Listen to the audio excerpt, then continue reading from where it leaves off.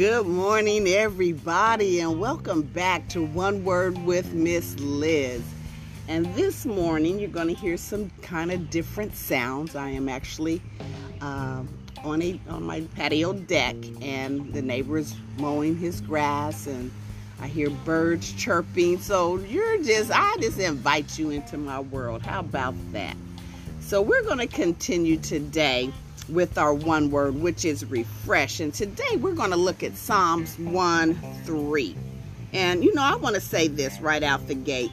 We don't ever want to underestimate the power of God's word to refresh us.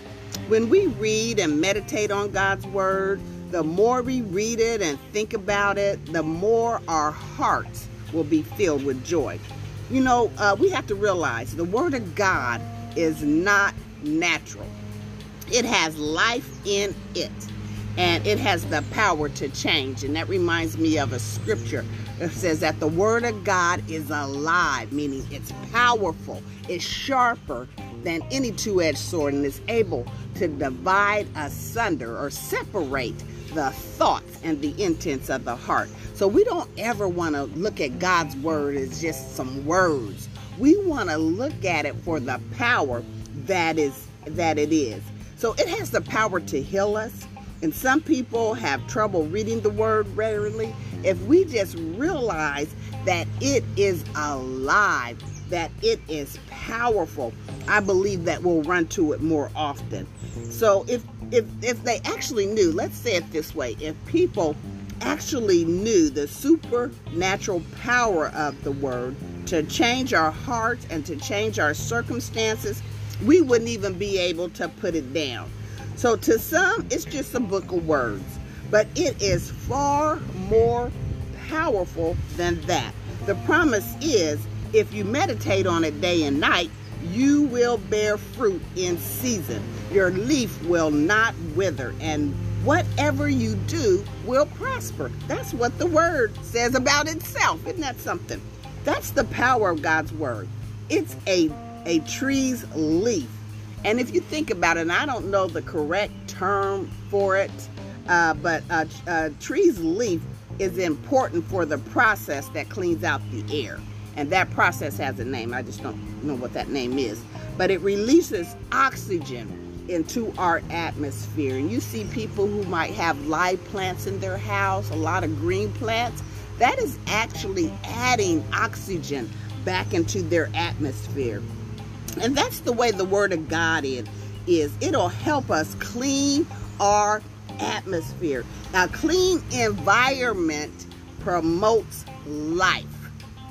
Get that? A clean environment promotes life.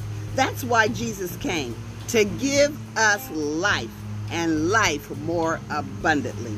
The promise of Psalms 1:3 goes on a little further to say, you will prosper in everything that you do.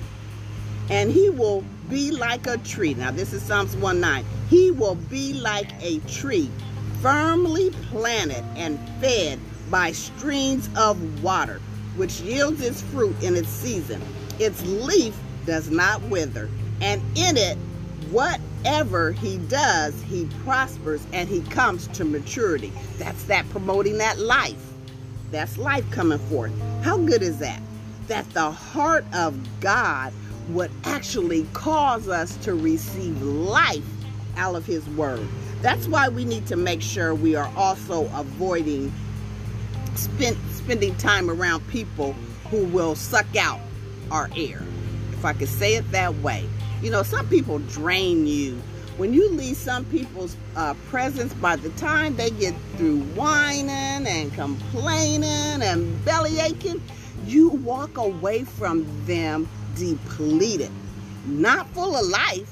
You like, woe is me yourself by the time you leave their presence. So we have to kind of watch who we're spending company with.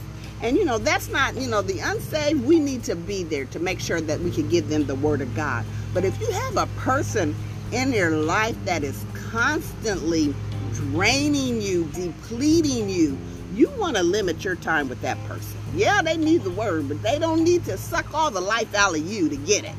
Does that make sense? I hope it does. So, the believers who are not living for God and who become cynical about the Word of God, about church, the things of God, these are the people that rob us of our faith and seems to put a damper on everything that we're trying to receive. Instead, we should be diving into the Word of God and let the refreshing streams do a powerful work in our lives. So I challenge you, if you have that person who is in your life that is constantly draining you, have a conversation with them. Just don't cut them off at the knees. Have a conversation. My friend, I love being with you, but sometimes you need to talk more positive. You talk about the negative. Is there a way that you could talk about the positive? Because what happens when we're negative, and even when I talk negative, that's cutting off the blessings of God in my life. And I want to have His blessings in my life. I don't want that to be depleted in me. So I might have to just kind of spend limited time with you because I need to have my full refreshed being when I go throughout my day. You can't kind of say it like that, but find a way that you can get those people that deplete you kind of out of your inner circle. Doesn't mean that you don't love them, but you don't need to have them drain the life out of you on a daily basis just because you're a Christian. And they'll throw that in your face a lot. Well, I thought you was a Christian. Well, I am. But I'm a Christian who doesn't want to be depleted. I need to be refreshed, and His Word refreshes me. Powerful words refresh me. Encouraging words refresh me. So that's what I need in my life. I need to hear positivity. That is what gives me life. So think about that, and I know we all have them in our lives. They call first thing in the morning. And we talked about this not too long ago, where we talked about, what did we say with that? There was a certain thing that we said. I forget what the topic was, but we just don't want them to, distraction. The word was distraction. We don't want to be distracted by the negative things that people are putting to us, because it gets into your spirit. You begin to think on that. If not anything, you'll be trying to see how you can fix it for them. So we want to remain refreshed. And the scripture says, we've been saying it all week in Acts, that the times of refreshing come from the Lord. Let's pray together. Father, today, as we think about your word and the promises that fill the pages of the Bible, we are encouraged to think this is all for me. You did this, Father God, for me. And as I make the decision to meditate on your word day and night, please begin to fill us with your life, God. Enable us to be fruitful in and out of season. Help us to be successful in everything we do. Father, we thank you for everything that you do for us on a daily basis. And we thank you, Father God, for everything that is good and perfect.